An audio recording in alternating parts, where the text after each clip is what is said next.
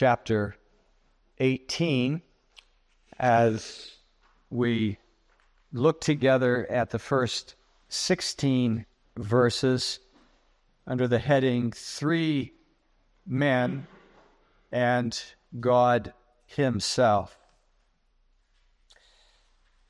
1 Kings chapter 18, as you know, continues the life of Elijah, and it does so now in which Elijah and Ahab confront one another, or more significantly, Elijah confronts Ahab, king of Samaria, who has married a pagan woman, Jezebel, and whose life or his rule promotes pagan worship. I think I probably said this earlier, but I'll say it again, that this confrontation stretches through the entire chapter, and we can place it under three headings. There is a confrontation or a contest or a challenge at three different levels. First of all, there's the challenge prophetically. That is, that ultimately here, Elijah will confront Ahab with the word of God, and he will confront him with the will of God and with the holiness of God. It is because of Ahab's corruption and the terrible confusion that has enveloped the land of Samaria. The kingdom has been divided. Ahab is the king of the northern kingdom, and it has become exceedingly corrupt and spiritually marked by great confusion. And that's the first 16 verses. And in some ways, there is a kind of blending and an overlap in these, but we can look at them under these three headings. The second is a challenge, what we might call a challenge devotionally. And that's in verses 7 through 15. And so we've backed up a little bit, and we're still a part of the 16 verses. But there's a second section there, which has to do with a man by the name of Obadiah. How do we evaluate him? There are a number, actually not very many, but there are a few who would seek to criticize him and suggest that he's marked by compromise and is really far from where he ought to be devotionally before the Lord. We'll look at that in just a few moments. But actually, it is a passage that brings to us great consolation and shows something of his compassion and his true godliness.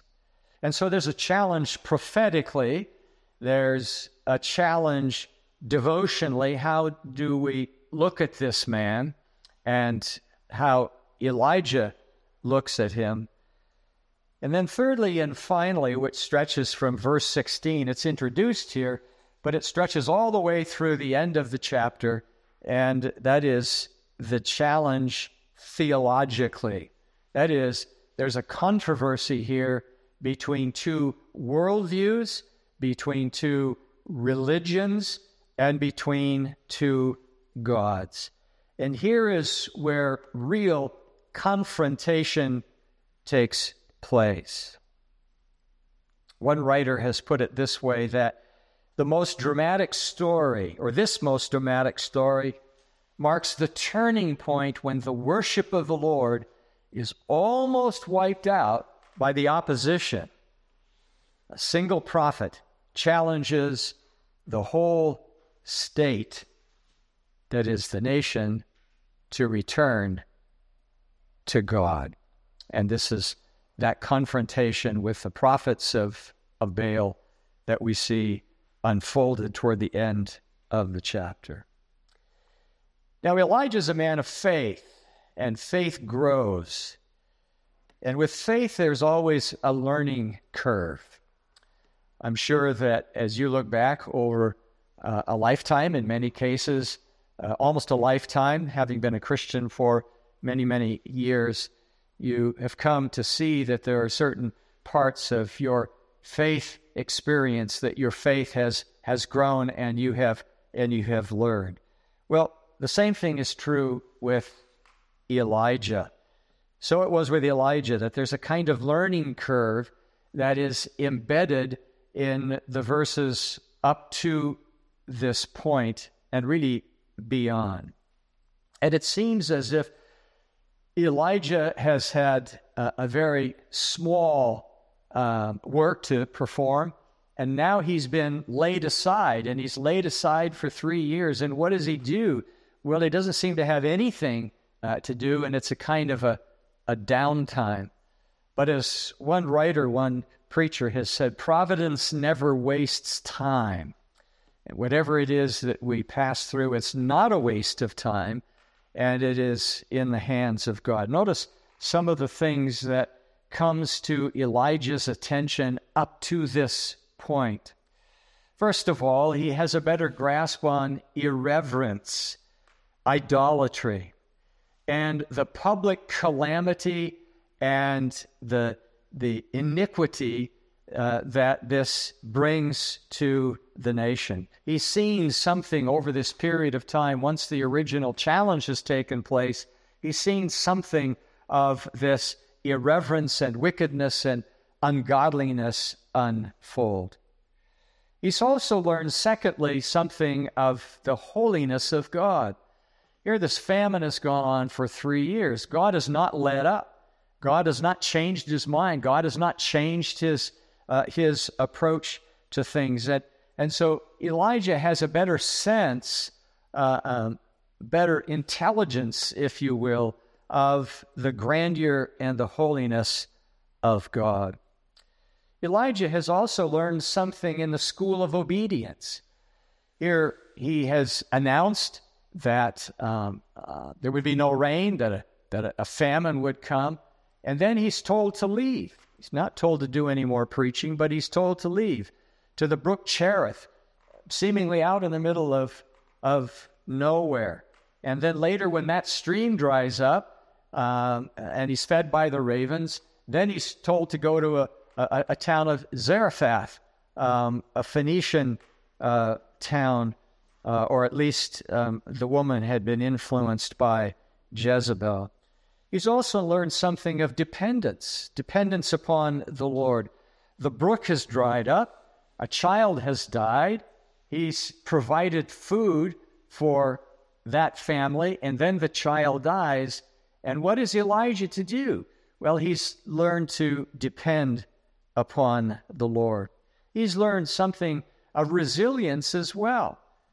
He's been fed by ravens and by a widow.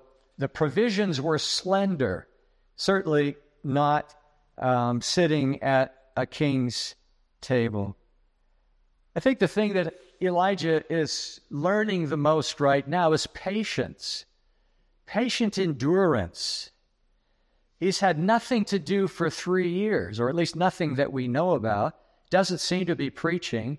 The prophets of Jehovah have been sequestered in a cave by Obadiah. So what has he done? Well, it seems like it's downtime, like it's wasted time, because nothing is happening. But again, as we'll come to see, that providence never wastes time. And so above all things, he's learned compliance. He's learned obedience. He's learned to resign himself before the Lord in the face of an uncertain future. Obedience, but also resignation in the face of an unseen, unclear, unknown to him, unknown future. Well, how do we open this up then in terms of where we are right now? Well, coming back to the title of the sermon, 3 men are highlighted. 3 men are are further introduced in the case of Elijah and perhaps Ahab, but there's also the introduction of this prophet this servant by the name of Obadiah. So the focus is upon three persons and something of their present personalities. So the first one that appears in verses 1 through 6 is Ahab himself. And we discover here the hard-headedness and hard-heartedness of this king of Israel. And we notice as well in that context the plan and the purpose, even the sovereignty of God in view of the hard-headedness and hard-heartedness of this king. The passage is marked by continuity. Nothing seems to change. Ahab does not change. In the context of everything taken away, you would think it would be something of a wake-up call for him. But as so often with unbelief, there is no wake-up call. That Ahab does not relent with regard to the famine. It doesn't move him to do anything to save or to protect his people. We'll notice more of that in a moment. And with regard to Ahab's faithlessness, with regard to the famine, God does not relent. He doesn't stop. And with regard to Ahab's faithlessness, he does not repent. So it appears as if everything is at a kind of a standstill. Not really, but nothing has changed. There's this continuity, this unchanging set of circumstances which goes on now for 3+ years, long years. And it's not as if Ahab is ignorant of God's purposes, because it was revealed in the law of Moses that God's blessing would flow down upon his people if they would remain obedient to him. When you have a moment, you may want to consult Deuteronomy chapter 28 and pretty much the first 24 verses. That God had promised blessing upon the people, blessing upon the land, and even blessing individually, physically, with regard to health, if only they would obey the law of God. So Ahab's not an ignorant man. Ahab's fully aware of what God has said, what God has promised to do in view of the people's faithfulness in the land. And yet he remains fixed upon his depravity.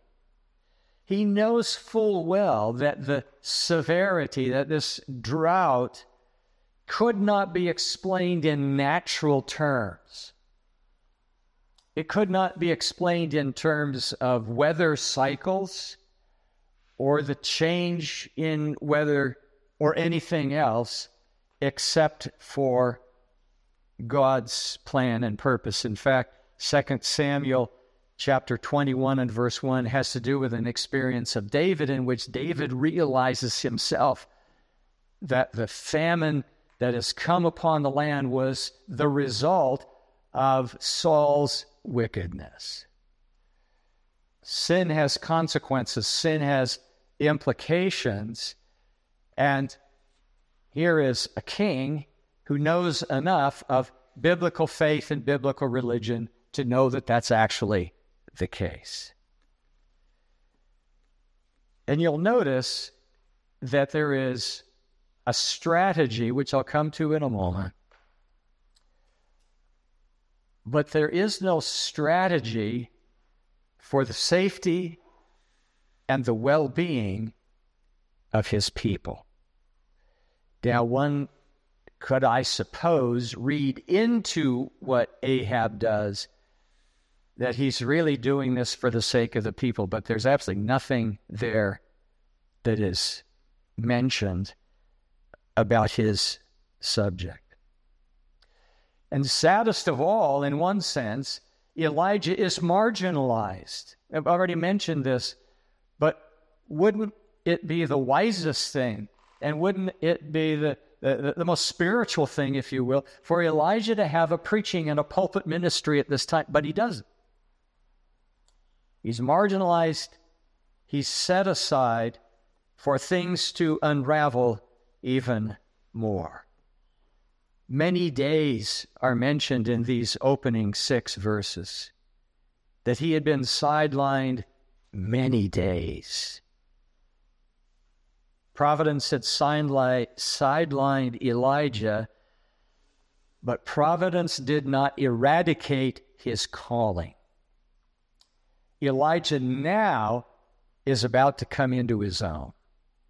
And Elijah now will be used to confront Ahab and the false prophets. But back up just for a moment with me. We're told that there was a certain servant by the name of Obadiah, not to be confused with the prophet Obadiah in the Minor Prophets, a different Obadiah. And Ahab taps him to work with him. He's a servant in the household of the king, a head servant, perhaps, and they're going to divide the nation and travel separately throughout the nation to see if they can't find water and grass for the mules and the horses. Mules were used for carrying things. They were the trucks of the day. And horses were used in battle, in combat. Soldiers would ride them or would attach them to chariots. And so Ahab is worried about the economy, and to some degree probably the military. There's absolutely no mention at all of the people. Now there's a term or a phrase or a concept that we may not be as familiar with, and that is throughout the Old Testament period that kings were often referred to as shepherds. The term shepherd king emerges. And so here is a man who is to be a shepherd king, shepherding his subjects, but there's no mention of the subjects at all. Ahab has abandoned his calling to protect the animals of the kingdom. Animals have more value than people. Animals are to be saved, no mention of the people. Animals have more value than the people, and they need saving while people die, and people have been dying. Here was a shepherd who knew nothing of giving his life for his sheep, unlike our shepherd king, the Lord Jesus Christ. He shepherds livestock instead of sheep. Ahab has not changed. His policies have not changed. His priorities remain wrong-headed. Roger Ellsworth in his commentary writes, Ahab did not have a monopoly on hard-headedness toward God. There are no shortages of Ahabs in our own time. Even though the word of God has been abundantly confirmed time after time down through the intervening centuries, there are multitudes who insist on living as if it were a myth. And so the hard-headedness of Ahab, who does not appear to change at all. Now notice, secondly, in verses 3 through 6, but also verses 7 through 15, the thoughtfulness of Obadiah. The thoughtfulness of Obadiah. His identity surfaces right at the outset. He's a chief steward, a servant in the household. His was a high position of trust. Someone has said that we might refer to him as the head domestic administrator. He was responsible, and in fact, we have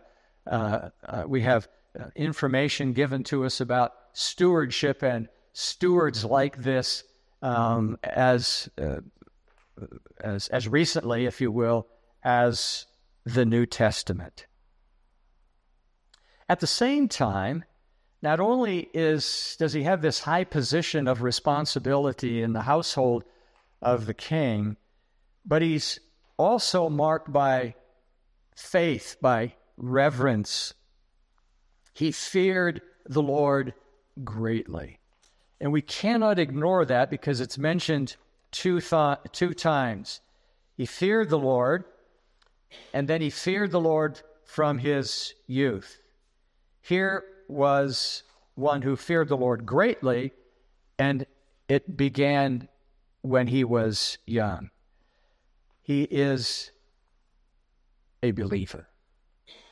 Obadiah is a man of faith.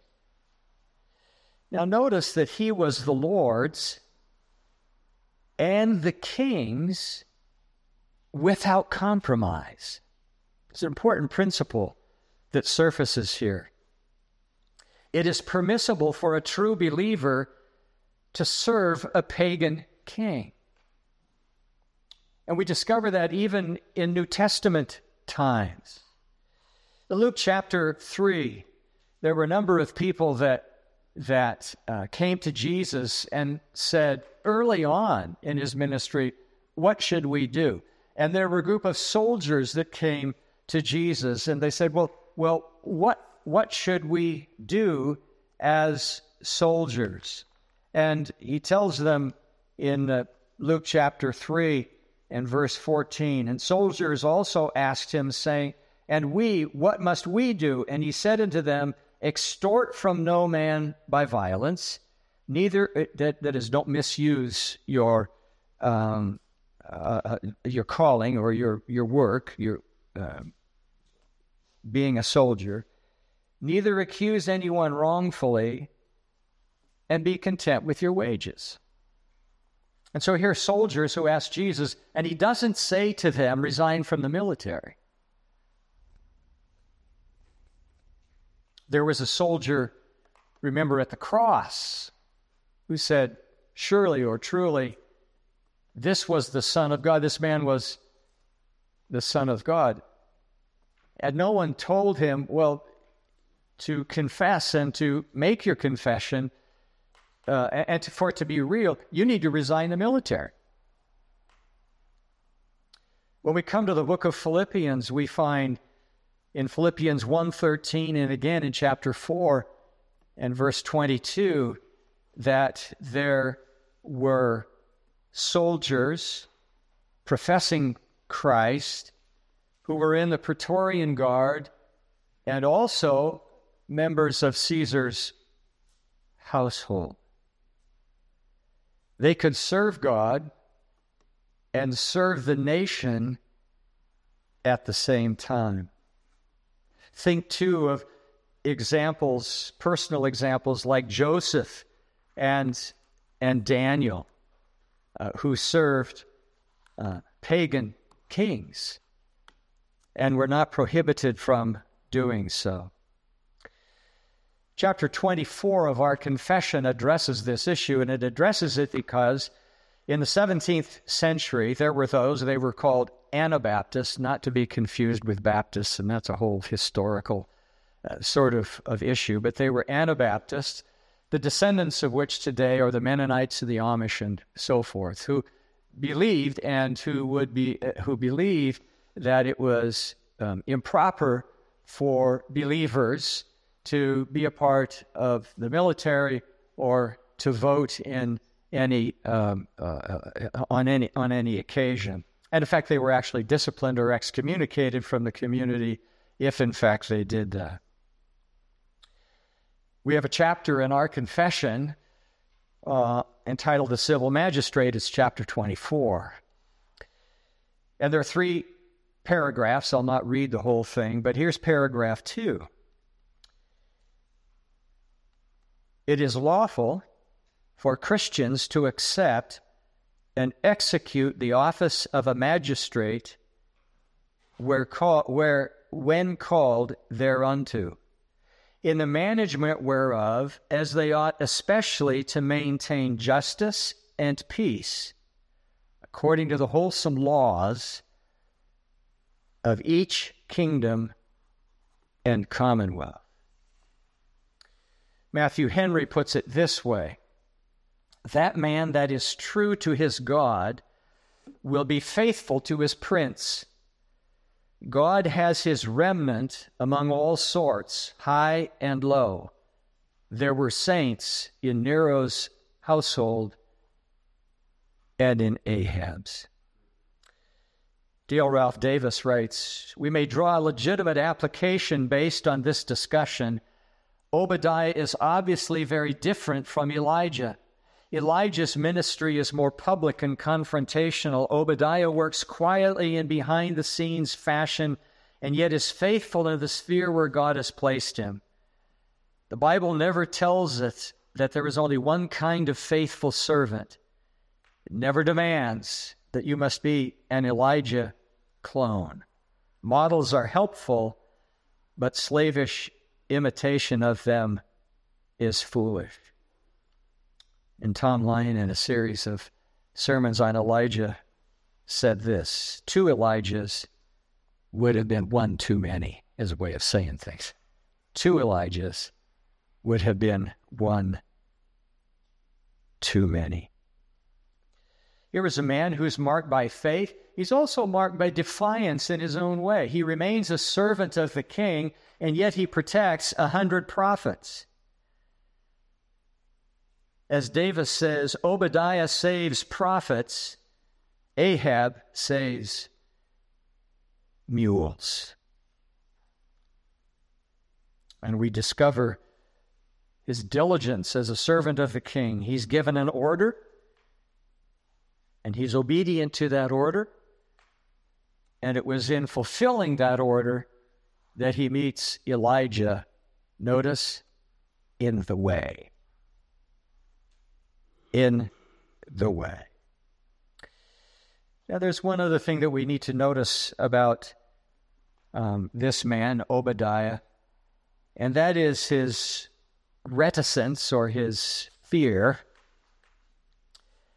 his reluctance. Elijah meets up with him and tells him to go to Ahab and tell Ahab that today Elijah would appear before him. So he's been given by a task by the prophet, by God's prophet, as Elijah now rises to the occasion. And Obadiah is fearful. He's a believer. He's saved the prophets. He works for the king, but he's afraid of the king. Notice that he feared a number of things. He feared deliverance or being delivered over into the hands of the king. That Elijah might disappear, and as a result of that, he would be delivered into the hand of Ahab. He actually feared destruction. What sin has come upon me that this would happen? He fears discovery. He fears desertion, that Elijah would be gone, be taken away, and he would be all alone. He fears the particular duty that he's been given. You know, we have this phrase that comes out of our culture and our vocabulary, no good deed goes unpunished. I suspect that that's exactly what Obadiah was fearing. Above all, he feared death. Here was a man, as one has said, who was faithful but faint-hearted. And yet, from all we can tell from the text, he remained dependent upon the Lord despite his faint-heartedness. And he went, in verse 16, and made the announcement to Ahab. He feared God and was faithful to him, and he answers what his name really means, which is servant of the Lord. Obadiah saves prophets. Again, Ahab wants to save mules. Here is a man who is thoughtful, faithful, and even in the midst of a certain level of fearfulness, continues to obey God through the words of the prophet that have come to him. Well, thirdly and finally, notice the uniqueness of Elijah, the hard-headedness and hard-heartedness of Ahab, the thoughtfulness of Obadiah, and the uniqueness of Elijah. Elijah is bold as a lion and becomes more so and more so through the unfolding of this particular passage. Roger Ellsworth writes, as he saw his kingdom shriveling away before his very eyes, Ahab may well have consoled himself by envisioning that shining moment when some of his soldiers would burst into his court and fling Elijah to the floor in front of him. How quickly Elijah would say the magic word to end the famine as he groveled before Ahab and begged for his life. It was not to be. It was not to be. For Elijah was not found by Ahab's soldiers, but simply showed up when God gave him the word. And Elijah was not brought before the king at all, but demanded that the king come before him. Notice the difference.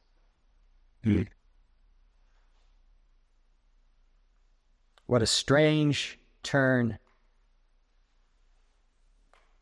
of events.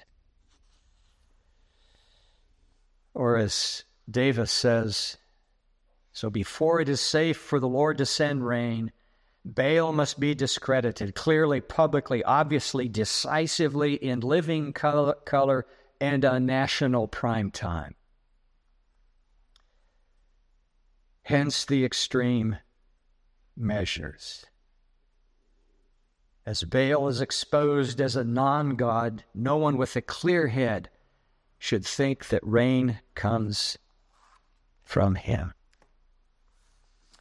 The point here in really verses 7 through 16 and beyond is that Ahab doesn't set the agenda. We have the notions that the high and mighty of the world actually set the agenda, but it's God who sets the agenda, and it's God who taps his prophet, and it's God who tells his prophet what to do. And there's this confrontation on Mount Carmel. And eventually we'll get there. The Lord of hosts has spoken, and Elijah has something to do. In fact, he will stand before Ahab that very day without planning, without premeditation. He's to go and to stand before him. And in the process, the drought will come to an end because it's fulfilled its purpose. And so here's a message, but here's also a ministry. Obadiah is involved in this ministry sent by the prophet Elijah. And so you have Elijah, obedient. You have Obadiah, obedient. And you have Ahab, confronted. And so here are two men, perhaps we ought to say three men, two of them on one side and one on the other side, representing different faiths, different religions. And Ahab is about to go down. Doesn't happen yet, but he's about to go down, and we know the end of the story because we've read this chapter before, I'm sure, at some point. God sets the agenda. God is the one who is in control. And at the very same time, God uses human means. He uses an Elijah. He uses an Obadiah, vastly different personalities, vastly different callings, but he uses both of them. Ahab has been summoned to answer. And again, Elijah is the one, or rather God, through his servant, is the one who sets the agenda. Second observation and thought from the text is that even as the wicked persecuted the prophets in that day, so God's people have been persecuted ever since. And even the Lord Jesus promised, and the apostles promised. Don't be surprised, Peter says, when some fiery trial comes upon you. And so 100 prophets are persecuted and are hidden away. Obadiah is fearful as to what may happen to him, and yet they rise to the occasion. Faith is not compromised. Faith is sustained, and God has his way. Perhaps the most significant and most important thought or observation surfacing from the text as we've looked at these three different individuals, that Ahab really missed the boat, as it were. Ahab was responsible as a shepherd king for his people. He was a king, he was a leader, he had authority, but he was to exercise that authority through the shepherding of his people. And everybody knew what a shepherd was in that day, since sheep were prominent and were virtually everywhere. There is a shepherd king who failed miserably, and whose destiny was short-lived and ended in disaster. He's defeated by the God of heaven. There is a shepherd king who failed, and as an illustration of all of the shepherd kings who have followed that particular way of thinking. But there is a shepherd king who will never fail to save. And we have sung about that shepherd king already this morning, especially through the 23rd Psalm. Here is a shepherd king who was prophesied.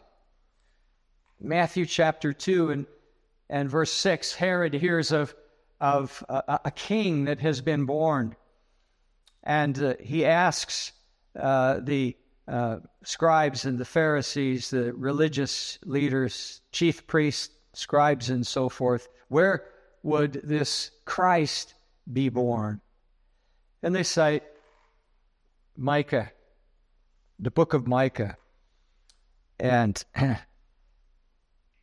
these words, "Thou Bethlehem, land of Judah, art in no wise least among the princes of Judah, for out of thee shall come forth a governor," leader, king, "who shall be shepherd of my people, Israel. Jesus also refers to himself in similar terminology in John chapter 10, where Jesus says, I am the good shepherd. The good shepherd layeth down his life for the sheep. Goes on and says, he that is a hireling and not a shepherd, whose own sheep are not, the sheep are not, behold, the wolf coming and leaveth the sheep and fleeth, and the wolf snatcheth them and scatter them. Verse 13, because he cares not for the sheep. Verse 14, I am the good shepherd, and I know mine own, and mine own know me. There is a shepherd king altogether unlike any other king, any other shepherd king who has ever lived. And despite the promises that are often made by just about every political leader everywhere at some point, there's only one true shepherd king, who is the shepherd and bishop, Peter says, of our souls. No one except Jesus Christ himself can shepherd and can authoritatively direct and lead his people. Ahab was not worthy of anybody's trust, but Jesus Christ is eminently worthy of our trust and our faith. Indeed, he is the shepherd king. Let us pray. Father in heaven, we thank you for this particular book and this passage and what it teaches us about yourself and about your Son, the Lord Jesus Christ. We do pray that we might be faithful citizens of the country in which we live, that as a part of our calling as followers of Jesus Christ, we are to be servants of the king or the prince or the leaders. But may that never interfere with our following the shepherd king, who is the Savior of our souls. May our faith and our confidence and our focus remain upon him. We pray in Jesus' name. Amen.